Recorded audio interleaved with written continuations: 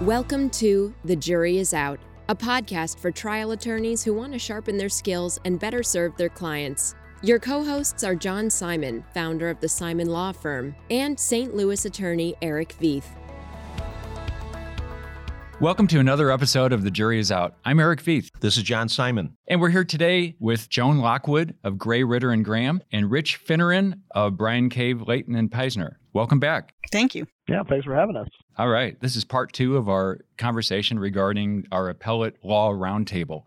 Let's just jump right into oral argument. I've heard from many judges who will say that by the time you get to oral argument, it's probably not going to change their outlook on the case, but there's a chance it might. Joan, what are your thoughts on techniques for preparation and how to make it effective? Well, I think oral argument is one of the more fun aspects of handling an appeal, and it's exciting to get ready for, and it's certainly exciting to do. Preparation for oral argument is key. I generally kind of plan out my opening and my closing, which consists of 3 sentences, have those memorized, and then I'll have a page that contains my points that I hope to cover or want to cover. But I generally pick 1 or 2 key points to address that I want the court to focus on. But my big advice to people is let the court direct what gets focused on. My hope is always that court is a hot court asking a lot of questions so that they can then guide the course of your argument, and you've got to be prepared to do that. And so all of that goes back to what you do to prepare for oral argument. Know the facts inside out, know the record inside out, know the case law inside out, and hope that court asks you questions so that you can go down its path and know what's important to the court to determine the outcome of your case. How much information do you bring to the podium? I bring 1 page of notes. If I'm arguing a statute, I bring the statute with me. I don't like to have a lot of stuff up there with me, but at counsel table, I'm going to have kind of that important piece of the transcript that shows that the error was preserved, and it's going to be tabbed so that if I need to grab it, I can. I usually do have kind of like a timeline or a cheat sheet of pages in the transcript with me in case I get a question about that, but I don't like to have a lot of stuff up there with me. Do you think about your persona up there, whether you need to be extra energized or dramatic or anything, or are you just you? I think you need to be confident. I think your tone is important, and I think that confident comes from preparation. You want to remain in control. You want logic, not emotion, to run the appellate process. You want to be professional at all times, as we do when we try a case, when we write a brief, when we argue a case. Everything that you say and do must speak about the case, not you. So you're not the case, you're just arguing the case. So you're not the case, you're not the message. You've got to be transparent when you're arguing, because everything that you say and do has to speak not about you, but rather about the case. And so the goals are to go from one of knowledge to understanding, from one of speaking to teaching in my mind, and to one of being kind of rigid preparation to being more flexible and responsive to the court and the court's questions. Rich, could you tell us about your preparation strategies? Yeah, well, first of all, I want to agree with a lot of what Joan just said there. I think that preparation is incredibly important, but I think that often people who don't have experience in oral argument go into it with the wrong mindset, and as a result of that, they don't prepare in the right way. I think that really what you're trying to do, if you're going to be effective as an appellate advocate, is you're trying to create a conversation with the panelists. You're not really up there to argue. We call it an oral argument, but you have an argument with your opponent. You want to have a conversation with the judges. And like Joan said, trying to take on that almost teacher-like role to help them understand. I will sometimes, as I'm training lawyers and students, I'll say, think of yourself like a guide. You traveled the path. You know how to get from the premises and the law and the facts in your case to the conclusion that there was or was not an error that merits reversal. And you don't want to necessarily be pounding the podium talking about how unjust something was. Instead, you want to be gently explaining to the judges, here's why this case has to be reversed, or this is why this case has to be affirmed, in that sort of guide-like persona. And while I think that you generally want to leave the emotion out of it, I do think there's a place at the end of your argument to try to bring in a little bit of the stakes of the case and talk about why it's not just legally correct that you win your case, but why the court should be motivated to push a result in your favor. And that's in part because In a lot of these cases, the court is got the option of giving deference to the district court on some of these issues. They're obviously hesitant to overturn the judgment of one of their colleagues if it can be defended, and showing the court that there's a real, something that has to be corrected here. It's not just some technical issue. I think there is a place for that at the end of the argument as you're sort of wrapping your remarks up. But I agree totally with Joan that if you walk to the podium with some big binder or giant outline you think you're going to get through, you've taken the exact wrong approach to your preparation. The way to prepare for oral argument is to simulate oral argument, whether it's sitting at a desk or whatever. Actually get your mouth moving, talking about the issues in the case, and distill it down to the thing that is most important, that if the judges have a conversation with you about this particular point in your argument, they're going to be convinced and you're going to win your case. And that's really what you should be driving towards an oral argument, not a recitation of the points of your brief, not a summary of your points in your brief. That's not why they granted oral argument. If they granted you oral argument, it's because the judges have some questions and you want to get them thinking about the case in a way that's going to dictate a result in your favor. And that's how you do it. Right. And being able to steer that conversation that is so important to create with the panel by smoothly transitioning between a question and going back to your argument is kind of an art, but it's such an important one. It creates kind of a convincing mannerism. And I think that confidence is so important for advocacy.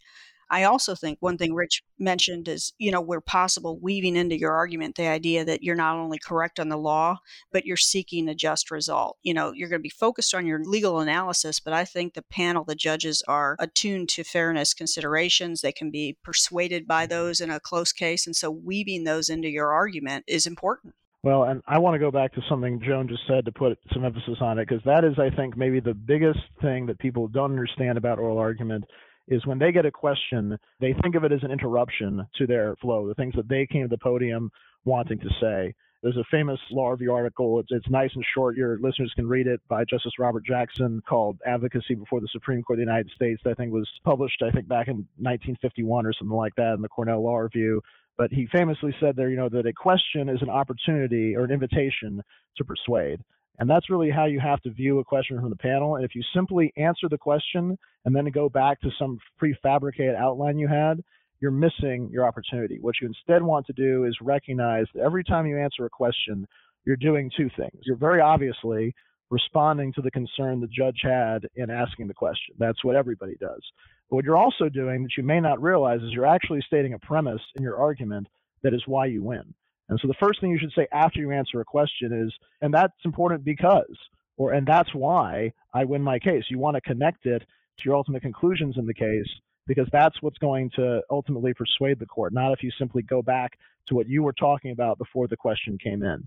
And so few, having watched a lot of oral arguments, having done a lot of moot courts with my students, that is probably the most overlooked thing that even experienced advocates do, is they don't use the answers to the questions, as Joan just suggested, to connect back to their broader points and really engage the panel in that kind of conversation that makes for an effective oral argument. Yeah, don't let the questions frustrate or distract you. Let those questions that the judge asks lead you, because that's what they want to learn about. That's what they want to hear about.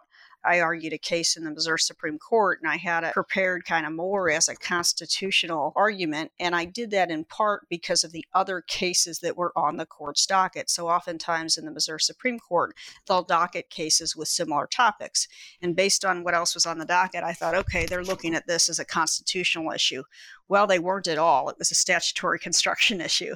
And I had the statute with me, of course, at the podium, and I was prepared to argue the statutory construction, but we didn't argue 1 ounce of constitutional law in that argument, although that was going to be the really focus of my argument prior to getting the questions from the judge and then leading me down, okay, this is a statutory construction interpretation case in the court's view. One thing that I think about to prepare is to make sure that I actually show up in terms of not getting rattled up there. It's a thought experiment I have, which is I assume some judge will look right at me and say, I disagree with everything you've said in your brief. And that's actually happened one time with one judge. It was a 3-judge panel in Kansas City. And one judge fiercely disagreed with everything I said. The other 2 were completely silent. I just tried to build it up from the bottom, explain why I got to where I got. She wasn't buying what I was selling. And the other 2 judges were quiet. The result was bad for me. But I thought that was important for me to be actually still in the game. Have either of you had that where a judge just pointedly tells you, I disagree with the entire appeal?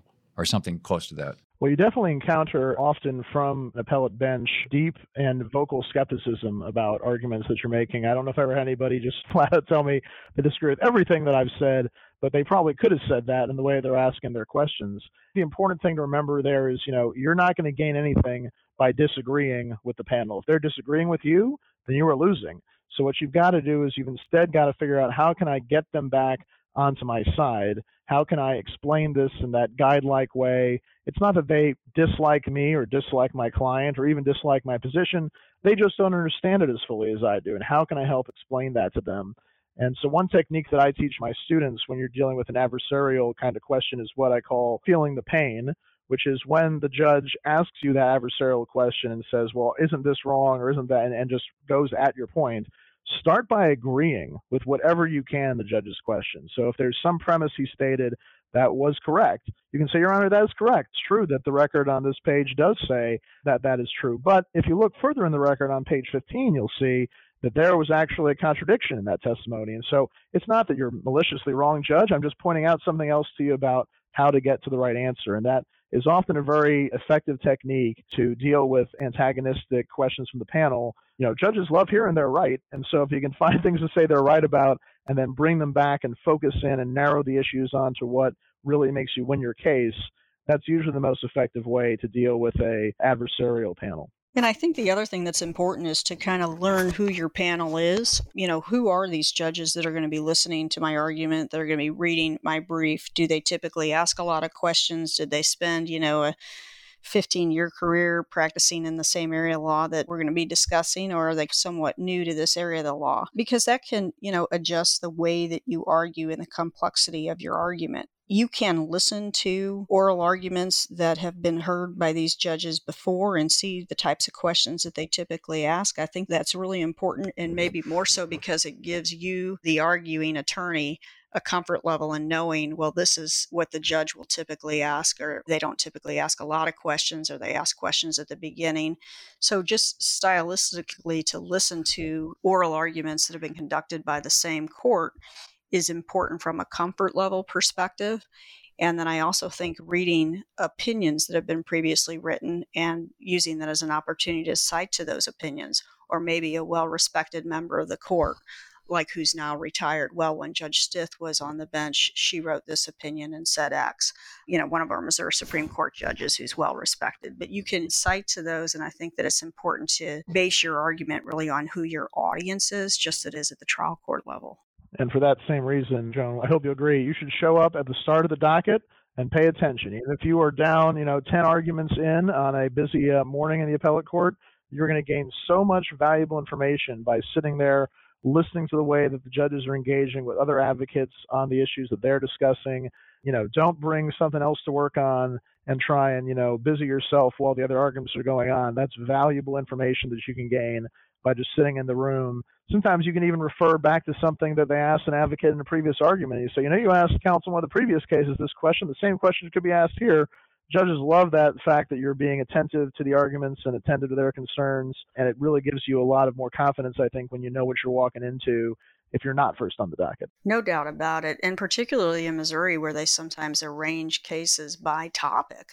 That's so key because you are sometimes referring to the prior case or referring to counsel in a preceding case's comment or why your case might be different than theirs. So yeah, really important. Plus, they can always change the order of the docket. So be there early and stay for the whole thing. Do either of you know, and it may differ depending on if it's a federal court or state court, do the judges on the panel discuss the issues or discuss the case together before oral argument? In other words, do they know what each of their positions are before oral argument, if you know? At least in the federal court, I know that's not typical. The judges will typically come to court having discussed the issues with their clerks, having read the briefs, and then their first opportunity to discuss the case will come after the oral argument when they go to conference to determine how they're going to vote and to whom they're going to assign the various opinions for the day. One important part about that is that means that sometimes the judges are actually having their first conversation about the case with you in the room. And some of their questions are maybe being directed not as much to you as they are to their colleagues to try to basically prefigure what they're going to be discussing when they get back to conference, because they obviously know each other quite well. So being aware of that and recognizing when the judge is throwing you a softball that maybe is actually designed to help persuade one of their colleagues to your position, not to mistake it for an adversarial question and argue against your position. There's nothing that is worse than when you see an advocate get lobbed a helping hand by the judge and then have him squander the opportunity. You can even see the judge's face sometimes turn sour when he's like, well, I tried to help you out, but didn't quite work. So actually, back a few years ago, I wrote a law review article, and as a part of that process, it was all about oral argument and moot court and how to do it effectively. And as a part of that, I did sort of a survey trying to answer the question that you were asking earlier, Eric, about how often does oral argument actually affect the outcome in the cases. And in my survey, I found that some judges had placed the number as low as 5% of cases, and the most generous estimate that I could find was 31%. A judge actually kept a tally one year, said that oral argument changed his mind in 31% of cases. But you got to remember, of course, in the appellate court, you're not just having to convince one judge, you got to convince at least a majority of them. So 2 if it's a panel of 3. That tells you how rare it is that oral argument is going to be decisive. But that doesn't mean it's not important. I mean, in the cases where the court has ordered oral argument, you have an opportunity to potentially persuade them. And I think that generally a lot of advocates miss the opportunity because they don't look at the argument in the right kind of way. And if you really do focus the judge's attention on the most important point that helps you win your case, then I think you've got a better chance of a reversal if you're the appellant than you would in most cases if you're effective in terms of your oral argument. I think another really key thing is to really anticipate what questions the court might ask you, and do that by, having somebody in your office just read the briefs, right? They're only going to read the briefs, not have a discussion with the trial lawyer about the facts or the outcome. So they're there just as the court is, and have them ask you questions, but anticipate what the questions are going to be. You might get a jurisdictional question. You might get a question about how the impact of the court's ruling is going to affect, hypothetical future cases. Be ready for that. Be ready to be able to limit kind of the consequences of them ruling in your favor to your specific facts of the case. When I was in the Seventh Circuit, I argued, and Judge Posner was on the panel, and one of the things that he was really focused on was, why was I in federal court? Because the judgment that I obtained was less than $75,000. And so I had to explain to the judge that while in closing argument I asked for less than $75,000 and was awarded less than $75,000 at the time the case was filed, the evidence was such that the amount exceeded the jurisdictional limit. But the facts kind of changed by the time we tried the case. When the defense attorney got up, the judge was simply focused on, why are you appealing this small of a judgment? What is going on? And the defense attorney said, well, the reason that we're appealing is because we feel that the trial court got it wrong. The district court got it wrong, and we don't want to create something precedential with respect to the submissibility of it was a slip and fall case. Well, when Judge Posner wrote that opinion, he ended his opinion by saying, now this defendant is precedential value, a Seventh Circuit opinion. So you never really know what the questions are going to be. But I remember heading back from Chicago with that defense attorney, and we both were like, wow, we couldn't have anticipated that, focusing on jurisdiction with me and on why the heck did you appeal this small of a case to the defense attorney. One other comment sort of on common mistakes that people make in oral argument. When you get that question from the panel, they are looking for a direct answer to the question. So if it's a yes or no question, your answer should begin with yes or no. And if it's not, it should begin with a headline before you give your explanation. Nothing drives appellate court judges crazier than when you take a big step back.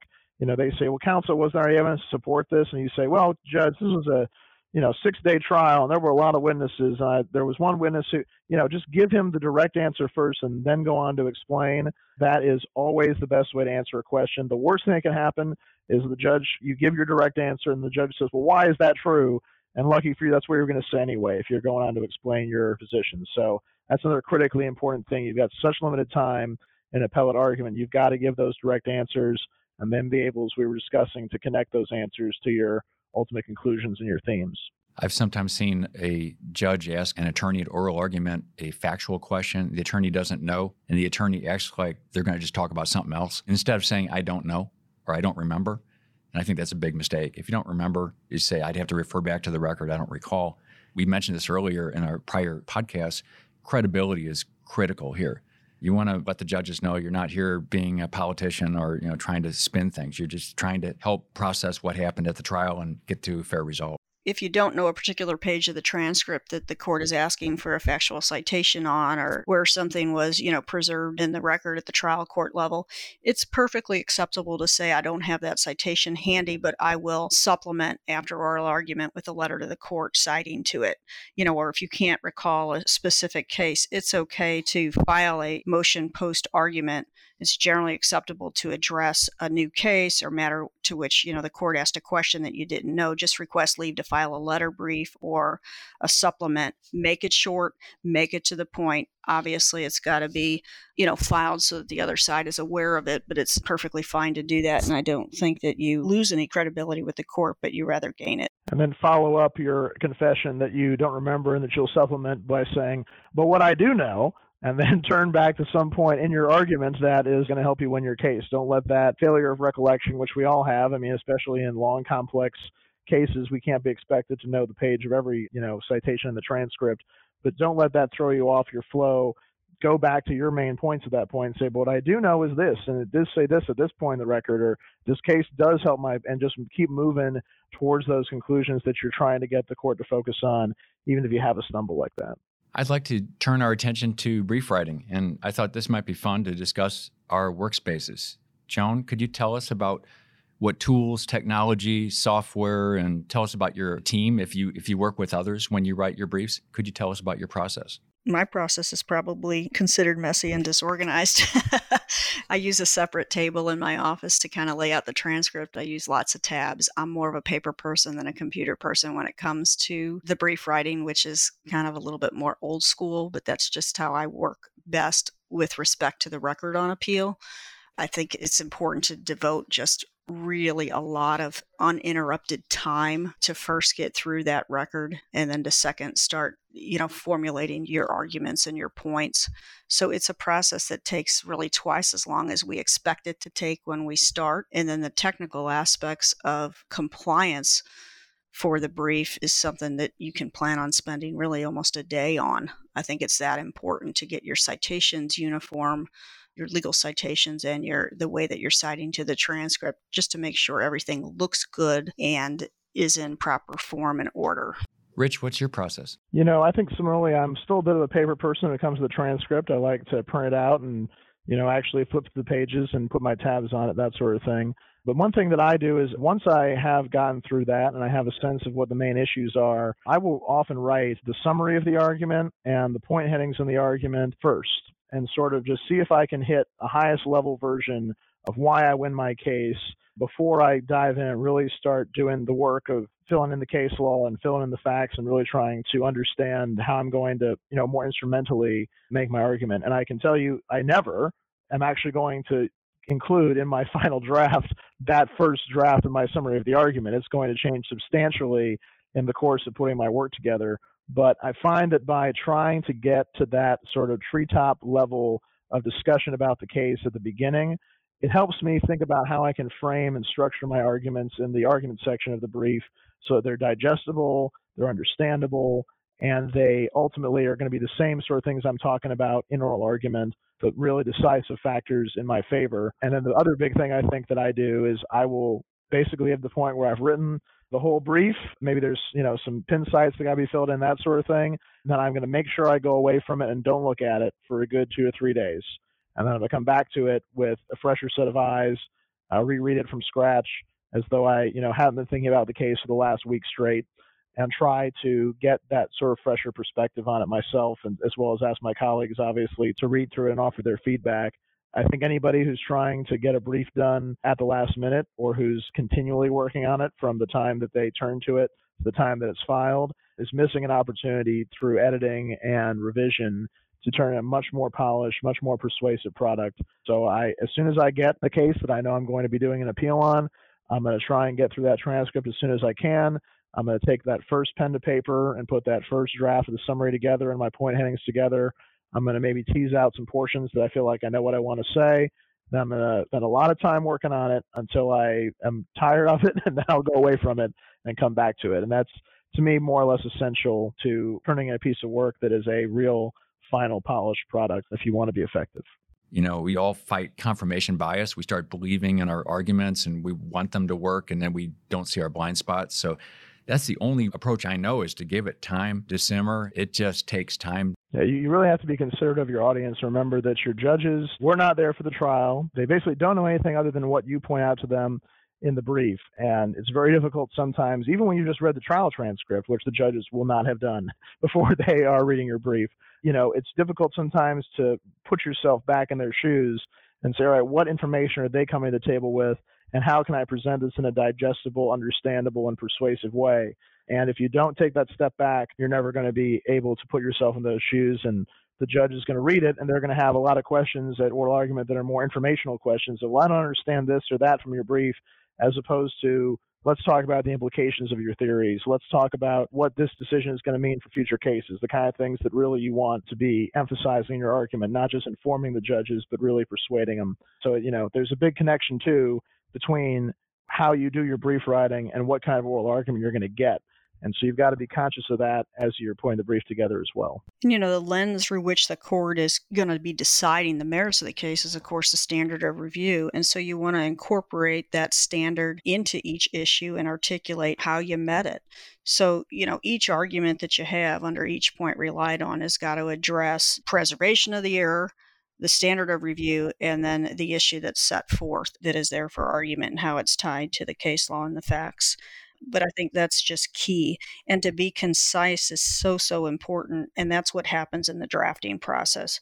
You're cutting down your words. You're making things more concise and more clear for the reader. Well, and standards of review are so critically important, and something that, again, if you're not an experienced appellate practitioner, if you don't understand how to utilize those effectively, you're going to be in big trouble. I mean, if you've got a de novo issue, then great. It's basically like you're arguing it as you would at the trial court. But when you're dealing with an abuse of discretion standard, if you just cite that standard in your brief and then go on to argue as though you're arguing to a trial court, you're not meeting the standard. You've got to explain to the court not just why this was wrong, but why it was so outside the bounds of what an acceptable ruling is that it merits a reversal in your case. And, what I'll say to my students about how to use an abuse of discretion standard in your favor as an appellant is, if you can find a case where the court said that something was an abuse of discretion, and then state that as a rule, say it is an abuse of discretion for a court to blank under blank circumstances, well, now you've effectively created a de novo rule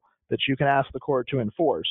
But if you don't do that work and recognize the importance of the standard of review, then you're going to find yourself sitting there with an opinion at the end of the day that's going to say, well, they make arguments about how the court should have gone this way instead of the other way, but the court has got substantial discretion to make rulings on evidentiary issues like this, and we are not persuaded that this was an abuse of that discretion, so we deny this point. You don't want to be in that position, so you've got to understand those standards and own them. Don't fight against them. Don't ignore them. Own that standard review when you're an appellant and you've got a negative one against you, and utilize it effectively in your favor as an advocate. And same thing, if you're dealing as an appellant with your opponent making a harmless error argument, don't assume the burden of showing prejudice. It's their burden to show that the error was harmless. In other words, they've got to prove to the court that there would not have been a different outcome. And don't sit there and say, no, here's how it definitely affected the outcome. Just show that there's a reasonable probability that the outcome might have been different and you've met your burden. So you have to be conscious of these standards, not just think of yourself as a trial lawyer arguing the facts or the law to the judge or the jury. Instead, you've got to be cognizant of those standards because they're so critical in understanding how to make your case effectively on appeal. And circle back to that standard of review at the end of each argument on each of your issues and articulate, again, how you met it and why it mandates the result that you want in the case. Let's talk about how to be conducting efficient, good research. What are your tips? I'm sort of a Westlaw nerd, and I feel like that, especially younger lawyers these days, they're so used to sort of Google, and they think that the way to find cases is to just come up with a list of keywords and then scroll through the massive number of results until they find something that seems like it's on point. And, that's one way to do research. But the thing is that either Westlaw or Lexis, actual human beings have spent hours and hours putting head notes into every single one of these cases that basically catalog the propositions of law that they stand for. And, Westlaw actually, I think is sort of hidden this feature because I think it's actually like you pay less when you use it than if you run their normal searches.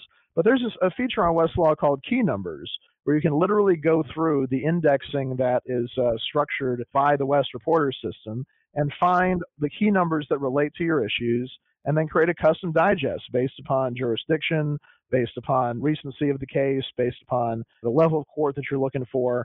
And in addition to helping you find cases more quickly that are mandatory authority or on point for your issue, you'll also see surrounding the head note on the issue that you're discussing a bunch of other related head notes that have to do with the same general topic. And sometimes by examining those custom digests and understanding the broader context of the issue that you're dealing with, you can identify new arguments that you wouldn't have if you were just narrowly focused through keyword searching on finding the cases that benefit you the most. What if you're encountering a totally new area of law? Where do you start? I do start at Google sometimes just to say, I don't know anything about this area. I mean, when it's a new area, I agree with you. If it's something that you're just unfamiliar with, then obviously you can go to secondary sources, whether on Google or AmJur, CJIO, law review articles, practice pointer articles, Missouri practice, wherever you want to look at that's going to give you some of that baseline understanding you need to contextualize the issue you're dealing with. If you're dealing with a novel issue in the sense that, it has not yet been ruled on by a court, well, now you've got to start thinking outside the box, and you've got to start saying, okay, what analogies can I draw to other areas of law, or what are the concerns or analogs the court might have in considering an issue like this? And then you've got to build expertise on that if it's not something that you're deeply familiar with. So there's no substitute there for just rolling up your sleeves and figuring it out. But yeah, I wasn't trying to rag on Google, Eric. I mean, you can definitely Google when you start, but that's no substitute for the ultimate deep research that you need in order to be persuasive. And you'd be amazed how often when you do that, you are actually able to identify arguments and issues that your predecessors in similar cases have made that might not have occurred to you automatically, but which actually might be issues that you could raise in your own case. Yeah, and sometimes you've got to start with the broad-based Google search to understand what you're reading when you're reading those cases, and understanding, well, what's the holding, what's the legal principle, why was the case decided this way, how does the case apply to my facts? So sometimes you need that broad-based understanding before you do the deep dive that Rich spoke of. Kind of another tip I've got on researching is, don't just read the case, but read the cases cited in those cases that are pulled. And if you've got something that is maybe against your point, boy, look at the briefs. Those are all online now. And look at what was argued in that other appellate decision. And maybe the same argument that you're raising was not raised in the briefing, and say, well, this case wasn't decided on that point, or this is what was factually different than the case we've got before the court now. Yeah, definitely use the advantage of other people's prior work, not just the briefs. I will, if there's a case that I think is specifically important or might be controlling on an issue, I will go back and listen to the oral argument in that case. Absolutely. And I think that's valuable for a couple reasons. One, it shows you what judges are going to be concerned about when you're standing out there talking about it. Secondly, good lawyers at the oral argument stage really have gotten down to the meat of the issue. And they really understand it at a point where they know, okay, this is what it really comes down to, and that's what we're talking about. And if you can get that sense from some, predecessor of yours prior work on it at the outset of your case, it's going to make you more effective in developing your appellate strategy for putting your brief together as well as preparing for your oral argument.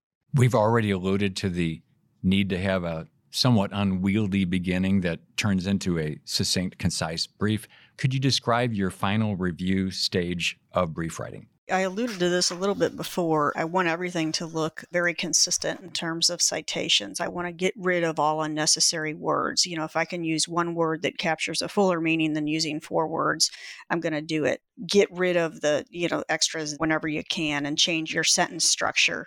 I like to shorten up quotes in my cases by paraphrasing things. So revising and shortening quotes with the use of ellipses, I think, is important when possible. I think you need to make sure that your citations and you're using the correct symbols, and watch out for, how Westlaw cites it versus how it should be properly cited is important too. But these are all really kind of luxuries that you need to set time for so that you can make that brief that you file as good looking and final as possible. And that sometimes means reserving an entire day just to do that. I think neatness counts. I think you want it to look like a very finished professional product. And to do that, you've got to proofread it.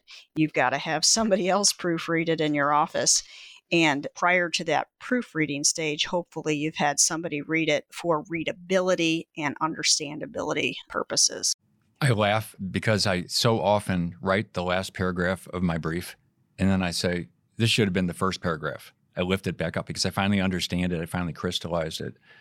Well, that's a wrap on our second episode on our Appellate Law Roundtable. Thank you both for joining us. Joan Lockwood of Gray Ritter Graham, Rich Finneran of Bryan Cave Leighton and Paisner. Thank you both for being here with us for 2 episodes. Rich and Joan, thank you so much. I enjoyed everything you had to say. Good stuff. Appreciate you having me. Thanks for having us. All right, that's been another episode of The Jury is Out. I'm Eric Veith. I'm John Simon. See you next time.